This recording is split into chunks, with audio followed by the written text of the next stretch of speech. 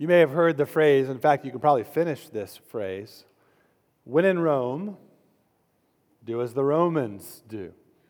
Right? Whatever that means, at least probably in part you've found yourself saying that when you traveled abroad. If you've ever been to another country and you're exposed to something different, something new, we understand at least it means when traveling in a foreign land, adjust to the customs of the people that are there. Adjust to a foreign culture. And sometimes those adjustments, they're a little bit weird.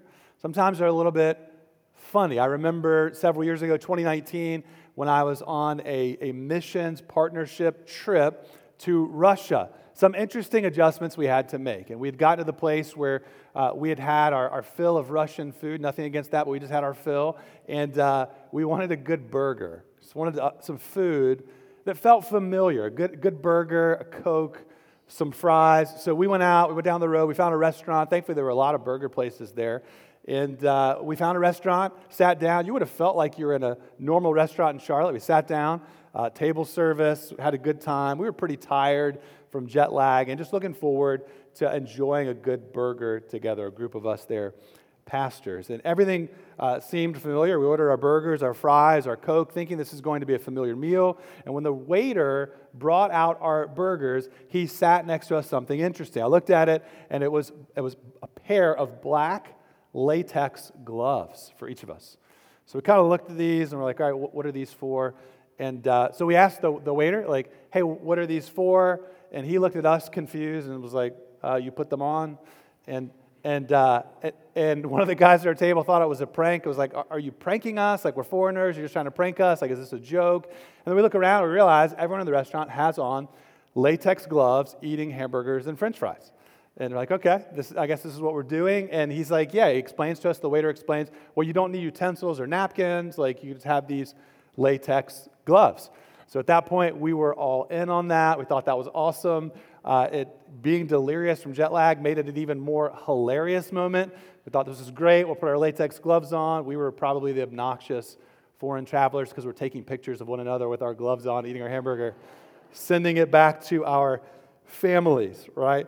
So occasionally I still even get a text from one of those brothers who he'll just be here at home and he'll send us a picture of himself at his dining room table with latex gloves on eating a burger, saying, guys, just enjoying a hamburger. We love that moment, right? Even if it felt a little bit strange to us as a foreigner, and even if it was clear in that moment that we were in a foreign land, it was a cultural adjustment that we made away from home. Now consider that this metaphor of living in a foreign land, it's used throughout the Bible to talk about what it's meant to live like the Christian life in this world. In the New Testament, the Apostle Peter, he exhorts Christians to live like sojourners, travelers, those passing through a foreign land, living as strangers. The Apostle Paul points out that this earth, for Christians, it's not our home. Our citizenship is where? In heaven. We're passing through. This life is but for a moment. There is a life that is yet to come. For those who've repented of their sin and put their faith in Jesus Christ, there's eternal life with Christ forever in heaven. For those who've put their faith in Jesus, you've probably heard this phrase, we live in the world, but we're not to be of it. We're passing through on our way to glory. And until that day, we're called to strive by the grace of God to walk in holiness. The Lord is holy, and He calls us, and He provides for us to walk in holiness. So therefore, for Christians, we must guard against cultural adjustments. We must guard against getting used to the values of this present world, living like this present world, living for the values of this present world. Rather, we should live in a world that we don't really belong to. We should seek God's help to live faithfully in a foreign land. As we look at Genesis chapter 47 this morning, we see that the people of Israel, they've relocated to a foreign land, to Egypt. And in this foreign land, they're called to live faithfully, to be distinct in their lives, to live as God's chosen ones, as holy people. As we make our way through this whole chapter, 47 this morning, which Tim just read for us, I want us to see this main point. If you're taking notes, you can write this main point down. remember God's promise and live faithfully in a foreign land. Remember God's promise and live faithfully in a foreign land. If you haven't already done so, turn with me to Genesis chapter 47. So the best way to stay engaged this morning is just to follow along as we make our way through chapter 47. If you need to use that pew Bible in front of you, grab that pew Bible. In fact, if you don't own a Bible, if you don't have a Bible at home, take that Bible home with you. That's our gift to you. A little bit of context. So if you're new to our church, it's easy to jump in this morning, but we've been going through Genesis for quite some time. And last week in chapter 46, we saw that Jacob and Joseph, they were reunited as the whole family of Israel traveled from the promised land of Canaan down to Egypt. And this wasn't going to be a short trip or a short stay. It was the actual relocation of the entire family to this foreign land of Egypt. Now, God had promised to their ancestor Abraham to make them into a great nation. But we saw in the last chapter there was a new detail to this promise. God's plan was to do this in the nation of Egypt. He was going to make them into a great nation in Egypt.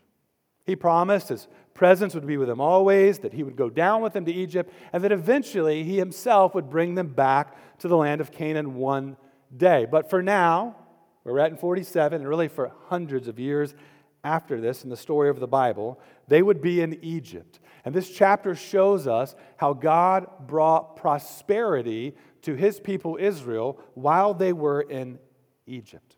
So where we pick up in chapter 47, they need to be established in a foreign land. They need to have land given to them, a place to live, ultimately that they would live faithfully to God during their stay in Egypt.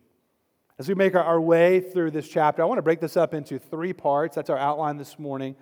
3 ways we can live faithfully in a foreign land. We're going to consider 3 ways we can live faithfully in a foreign land. The first way we see in verses 1 through 12, seek to bless others. Verses 1 through 12, seek to bless others. Well, Jacob and his entire family, they're now in Egypt, and they would need Pharaoh's permission to remain. So they were foreign visitors during a time of crisis, during a famine. And while Pharaoh had previously offered to give them land in Egypt and had invited them to come to Egypt as a place to dwell, he could change his mind. I mean, he was the Pharaoh. He could really do whatever it was he pleased. If he let them stay, he would decide where they would be. So he could assign them to a city and say, you're going to live here.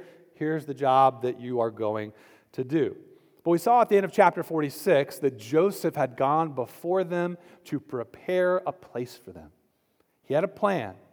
He wanted them to live in this place called Goshen. And we see here in the first 6 verses of chapter 47 the outworking of this plan. We see in verse 1, Joseph's shrewd plan continues on. He kind of drops the hint and tells Pharaoh there in verse 1, hey, my family's already in Goshen. Here's where they're at. And then he chooses 5 of his brothers to go before Pharaoh, and they give the ask. They specifically ask to dwell in the land of Goshen. Now, and why this interest in the land of Goshen? I mean, was that like the really hot real estate there in Egypt during that time? Was that the place everyone wanted to live and they were just trying to have the end through Pharaoh? Well, no. This was actually like a secluded piece of fertile land. It would have been far away from the cities of Egypt. In fact, Goshen, it was kind of on the northernmost part, the northeasternmost part of the nation of Egypt, closest to the land of Canaan, the promised land. It's actually the closest piece there. But they could be far away from the city, meaning far away from the Egyptian influence and culture. They were going there with a purpose, a plan. They were going there to multiply and grow as a nation, just as God had promised them. Now, we saw from the last chapter that because the Egyptians tended to have a disdain for shepherds, they could probably get this.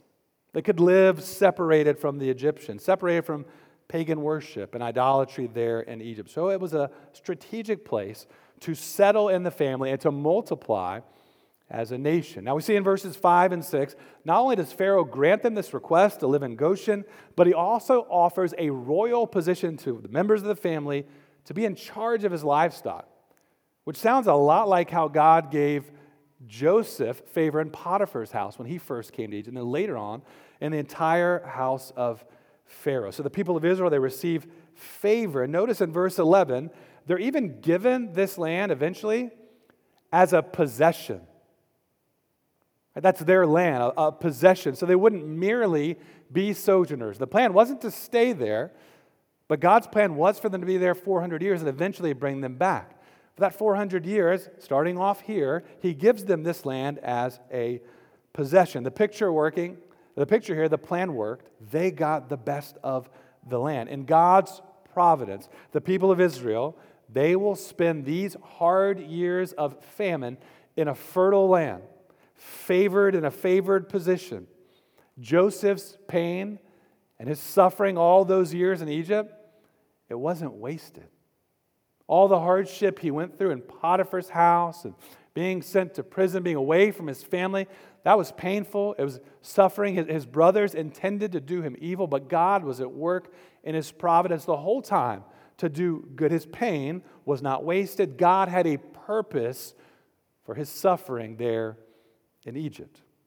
Well, things went well with the brothers facing Pharaoh, and so next up, Joseph brings his father Jacob to face Pharaoh. That's what we see in verses 7 through 12. These two come face to face. And here's the scene. The Pharaoh of Egypt, likely the most powerful ruler alive at that time, powerful, wealthy, royal, he came face to face with an old, tired man, Jacob. These two, face to face, world superpower, old, tired man, fleeing from a famine in his homeland with his family. He even presents himself to Pharaoh in their conversation down in verse 9, saying that he's had a hard life, saying, "Few and evil have been the days of the years of my life." He had God's promise, and he still had a hard life. That's how it is for Christians too. Our hope is not in this present world. Our hope is not in the comfort and safety and security that can be found in this world. This whole chapter is basically saying, hey, comfort and security and safety and salvation is not found in Egypt and all of its wealth and its resources and its leadership, found in the God of Israel, the God of Abraham, Isaac, and Jacob, the God and Father of our Lord Jesus Christ. Well, the scene here, these two, they meet face to face. And who would you guess would be the one to give a blessing? Usually it's the stronger bless the weak. Right? The stronger, that's just what we think naturally. Strong people, they bless weak people. Strong people take care of weak people. But here the opposite happens. Jacob doesn't come in and bow down to Pharaoh. He blesses him. The weak blesses the strong. See, this happens twice, kind of to emphasize what is happening here. Down in verse 10, he blesses Pharaoh a second time. Well, what is this blessing? We don't get specific details here. It may have been something like a prayer for peace and prosperity. But this blessing recognized that Pharaoh in Egypt would be blessed by God through the people of Israel. Their presence in the land would be a blessing to the people of Egypt. Now, this points us all the way back to Genesis chapter 12, verse 3, which we covered a long time ago in our study. But God promised back in Genesis chapter 12, verse 3, "I will bless those who bless you." Pharaoh was blessing the people of Israel, allowing them to come in for refuge. God had promised, "I will bless those who bless you, and him who dishonors you I will curse, and in you all the families of the earth shall be blessed." God will bless the nations through Abraham. And here we see Jacob blessing Pharaoh, the leader of a nation outside of Israel. So in other words, it's a glimpse, the beginning of fulfillment, the seed of Abraham blessing the nations. And notice here again, the one who appeared to be weak blessed the one who appeared to be strong. But things aren't always as they appear. Consider the real picture here, that while Pharaoh held the most powerful position in the world, Jacob held the most powerful promise. He had a promise from God, the presence of God, the Almighty, the Creator, to be with him, that was for him, that would make him and his descendants into a great nation that would multiply and bless all the nations of the earth. God's blessing would come to the nations through one who appeared to be weak. And Christian, does that theme sound familiar to you?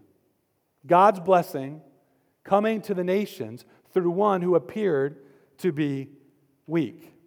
As the Bible unfolds, we find this repeated theme that God blesses the nations by the weak saving the strong. That's what we see in Jesus coming. The nations ultimately will find true salvation, meaning forgiveness of your sin against God. The nations will find salvation through a crucified Savior, Jesus. But by one who, when he came down to earth, his plan was to die. He wasn't taken captive and taken by surprise. His story wasn't one of a life tragically cut short. Jesus came to die, to suffer, willingly to lay his life down. A crucified Savior is what Israel was waiting for all these years. A crucified Savior is what the world needed most. They may have wanted one who appeared to have political power, who could overthrow the Roman occupation of that time there in the first century. What they got instead is what they needed most, a crucified Savior. Through his death and resurrection would bring about salvation from God's wrath and judgment for our sin against him. You see, the Apostle Paul noted in the New Testament, in 1 Corinthians chapter 1, salvation from your sins through a crucified Savior. Make no mistake, it seems foolish to the world around us. It seems absurd. Many people think it's absurd to say, well, God's going to judge me for my sin? You're telling me that I can do the best I can and try to be a nice person, and God's going to judge me and I'm going to go to hell one day? Most people will hear that and think that's absurd. You're telling me Jesus is the only way to God? That sounds absurd to the natural man. For many of us Christians here, before you put your faith in Christ, your testimony might have been that. You may have thought, this sounds absurd, unnecessary, extreme. The gospel, not something that you need. You might have felt comfortable in yourself and in your own moral righteousness. But by God's grace, he opened up your eyes to see the truth about yourself. That you're sinful, that you're in need of a Savior. And he opened up your eyes to see the truth about Jesus, that he is truly God and truly man, that salvation is found only in him through his death and his resurrection. The Apostle Paul wrote about this in 1 Corinthians chapter 1, starting in verse 18. For the word of the cross is folly to those who are perishing, but to us who are being saved, it is the power of God. For it is written, I will destroy the wisdom of the wise, and the discernment of the discerning I will thwart. Where is the one who is wise? Where is the scribe? Where is the debater of this age? Has not God made foolish the wisdom of the world? For since in the wisdom of God, the world did not know God through wisdom, it pleased God through the folly of what we preach to save those who believe.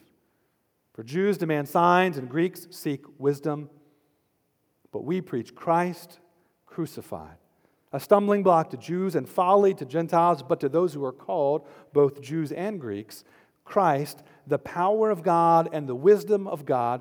For the foolishness of God is wiser than men, and the weakness of God is stronger than men.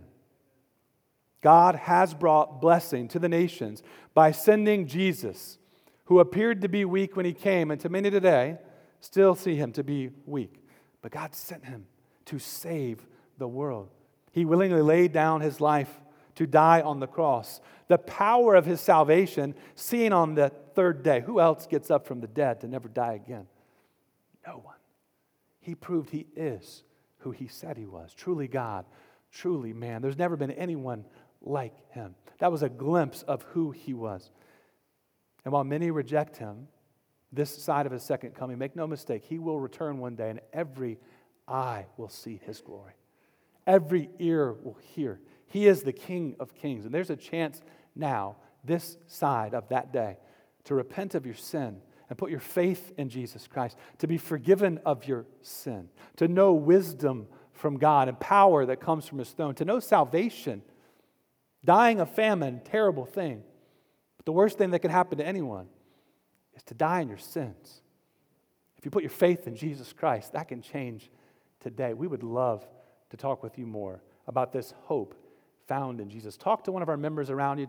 I say this every week. Talk to any of our pastors at the door afterwards. We'd love to talk with you more about what it would look like to put your faith in Jesus Christ today. Well, let's consider a second way we live faithfully in a foreign land. That's what we see in verses 13 through 26. Seek the salvation of others. Verses 13 through 26, seek the salvation of others. The people of Israel, they're settled into their possession of land. The famine grows more and more severe. Again, I've heard scholars compare Egypt to the ark. Right? They got into Egypt kind of like God's people got into the ark back in the days of Noah.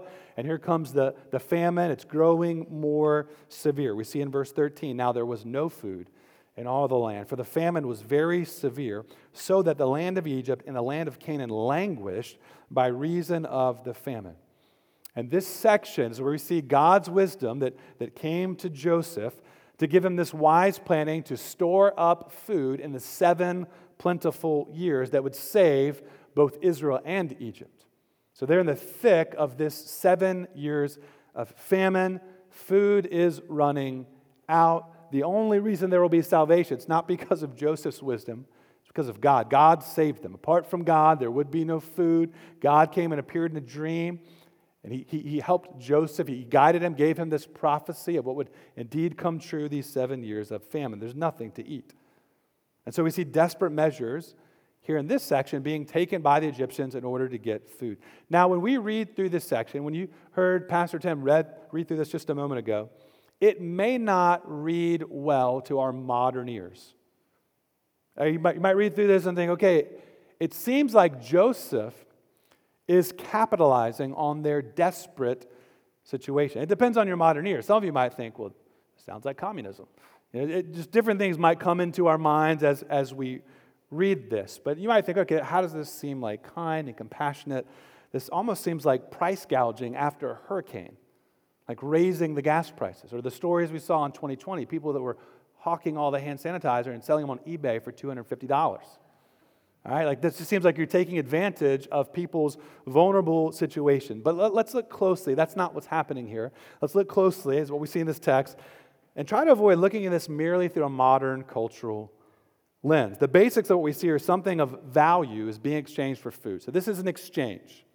Something of value being exchanged for food. First, in verses 13 through 14, money being exchanged for food. You will do that today. Likely in another hour, you'll be doing that, exchanging your money for food, right? Nothing weird about that. What do you do when all the money's gone? Well, they don't have credit cards back then. They couldn't go to a bank and get a loan. So you start bartering your goods, right? So they sell off their livestock. That doesn't seem too odd. You're bartering your goods, verses 15 through 17. But then finally, in verses 18 through 26, the Egyptians offered their land. That doesn't seem that weird either. Okay, you're kind of like liquidating your assets in order to get food. I mean, this is food. This is in order to survive. What good is land if you're going to die? So they're selling off their land. But then finally, they sell off themselves as servants in exchange for food. Now, again, what we see here is an exchange of goods. This isn't the government seizing goods. It's an exchange. It's not food being distributed for free. It's an exchange. It's also important to notice the people of Egypt don't expect the food for free. In verse 19, they come with an offer. Buy us and our land for food. Which again, that's likely the most striking part of this section to a modern ear, is that the Egyptians offer themselves as servants. Right? From the text, let's be clear what this isn't. This is not man-stealing. This is not race-based chattel slavery like what we saw in the Atlantic African slave trade. That's not what this is. To be clear, man-stealing is forbidden both in the Old Testament and the New Testament. In Exodus 21:16 and in 1 Timothy chapter 1, verse 10. Man-stealing and what happened in race-based chattel slavery, clearly evil in the sight of God, clearly forbidden by God in the Bible. All right, that's not what's happening here, though. What we see here is a type of indentured servitude, like a bond servant. Potentially, this was temporary. We don't get all the details here. But the arrangement presented here does not violate Old Testament law. We see later in Old Testament law. And while Moses doesn't offer, like in most parts, he's narrating history, he's describing what's happening. So he's not offering moral commentary here. You can get clues. How is he presenting this? It's not being presented in a way that Joseph's actions are being morally condemned. Notice how Joseph treats the people once the land became Pharaoh's. Right, so that they are turned into tenant farmers, almost like a serfdom, yet they get to retain the vast majority of their harvest to survive. So this exchange ends up benefiting both parties. In verses 23 through 24, we see that 20% of the harvest goes to Pharaoh. So again, that doesn't seem like extortion or an unjust deal. Not to get you grumpy here, but many of you will pay more than that to the IRS here in a few months. Joseph lets the Egyptians keep 80% of the harvest. The result? Food to live, food for them to survive, food to feed their little ones. And then finally, look at their response in verse 25. They said, "You have saved our lives. May it please my Lord, we will be servants." That's not a cry of oppression like what we'll see later on in Egypt. This is a cry of thanksgiving. The Egyptians thank Joseph as their savior. He saved their lives. The picture here, again, they're being saved. And the picture here as well, the people of Israel prospering and gaining while the people of Egypt are losing. Well, this reveals the highlight of this whole section, I think. Notice who saved who here. Did strong Egypt save weak, fleeing Israel? No, Israel saved Egypt. Joseph saved Egypt. The wisdom that Joseph had was a wisdom he received, a wisdom from God, a wisdom from above, a wisdom from God that brought salvation. The picture here of salvation and blessing is found in the God of Abraham.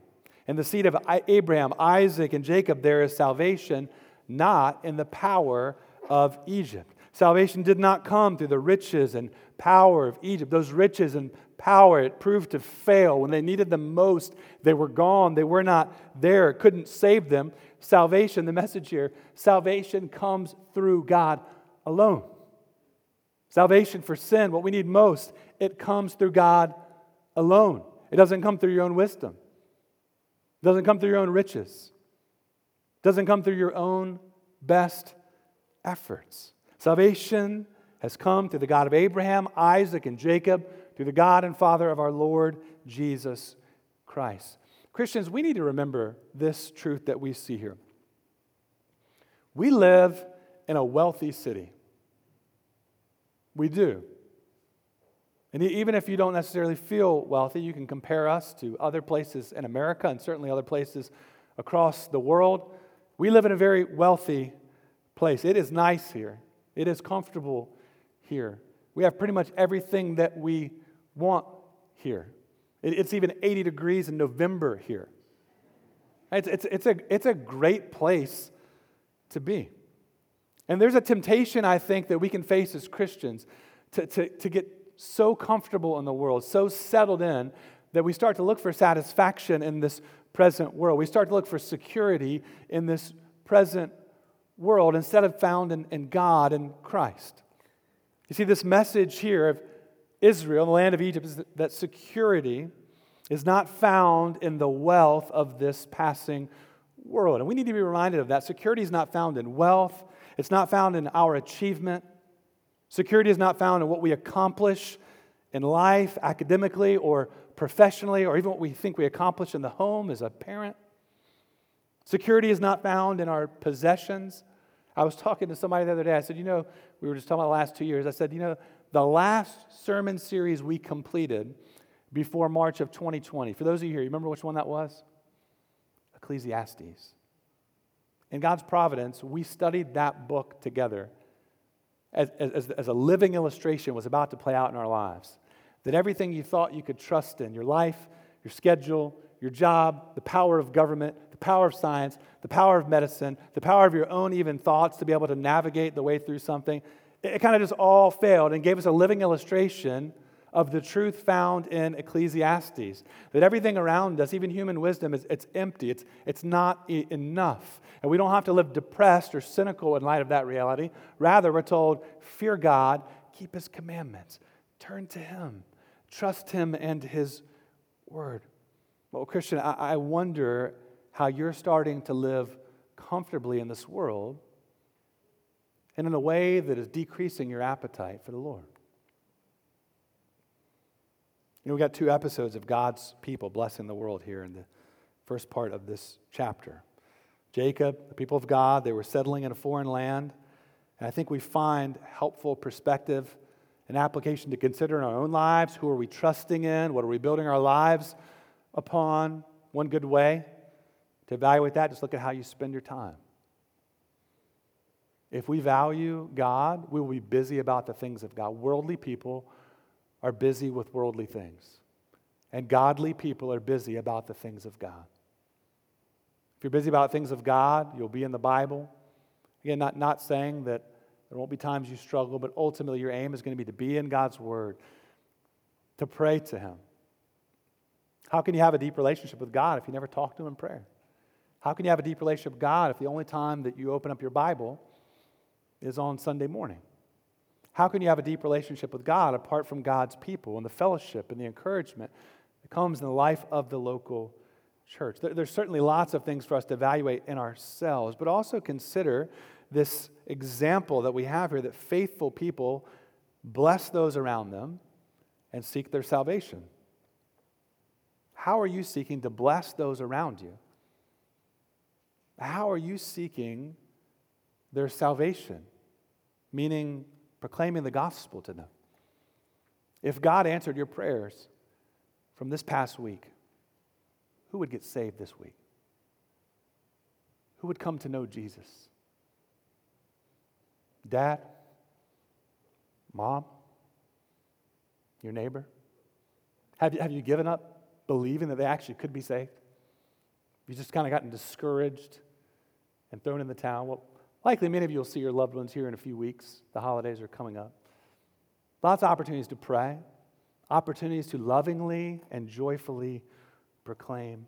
If we want to live faithfully in a foreign land, let's be those who seek to bless others, who seek their salvation, who stand as those who point to salvation found in the promises of God in Jesus Christ. Well, finally, in verses 27 through 31, we see a third way to live faithfully in a foreign land. Seek the promises of God. Seek the promises of God. When in the midst of famine, God's kindness is so clear in this chapter. Sometimes we may just think God's kindness is when things are going favorably and all around us seems peaceful. But here's famine and chaos and disorder. And here's God providing for them in some special ways. And in fact, you see a contrast between the people of Israel and the people of Egypt here. The people of Egypt, they're enslaved, servants. The people of Israel, the people of promise, they're prospering. Look at verse 27. We read, "Thus Israel settled in the land of Egypt, in the land of Goshen, and they gained possessions in it, and were fruitful and multiplied greatly." God's kindness, being fruitful and multiplying, those words sound familiar likely to you if you've been spending time in Genesis with us. They go all the way back to Genesis chapter 1, 28, often referred to as the cultural mandate. Be fruitful and multiply and fill the earth. And that was a command back in chapter 1. With God's covenant with Abraham, this shows up again in Genesis 12 and 15 as a promise. Chapter 1, command. Chapter 12, 15, promise. I will make you fruitful and multiply you. But here in chapter 47, verse 27, this isn't a command. It's not a promise. It's fulfillment. It's a description of what God, by His grace, is actually doing. It's actually happening. The people of Israel, the seed of Abraham, is multiplying. They're being fruitful. This is the beginning of fulfillment. Just as God had promised, He is growing them into a great nation in all places in Egypt. A people who will be fruitful, multiply, and bless the nations. God's kindness to His people, it's so evident in this chapter. Notice in verse 28 that Jacob lived in the land of Egypt 17 years. That number is significant. If you do the math here, Joseph was taken away from Jacob and his household, if you remember, when he was 17. He was sold into slavery, away from the family. In God's kindness, Jacob gets another 17 years with his son Joseph. With these final verses, in verses 29 through 31, Jacob, he makes arrangements for his death. He's seeking the promises of God, clinging to them even as he faces death. He will die in Egypt. He doesn't want to be buried there, though. Well, why? Why doesn't he want to be buried? I mean, what does it matter? We're talking about bones in the ground. Why does he not want to be buried in Egypt? In fact, he asked Joseph to take an oath. So this is really important.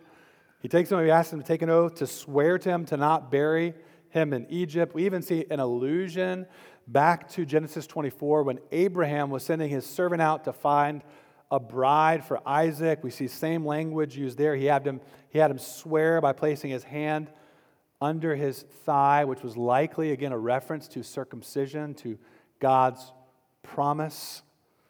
Was he planned for his death? He had his mind on the promise of God. He had settled into Egypt, but he wasn't satisfied there. He was looking to God's promise. At verse 29, he says, "And when the time drew near that Israel must die, he called his son Joseph and said to him, 'If now I have found favor in your sight, put your hand under my thigh and promise to deal kindly and truly with me. Do not bury me in Egypt, but let me lie with my fathers. Carry me out of Egypt and bury me in their burying place.' He answered, 'I will do as you have said.' And he said, 'Swear to me.'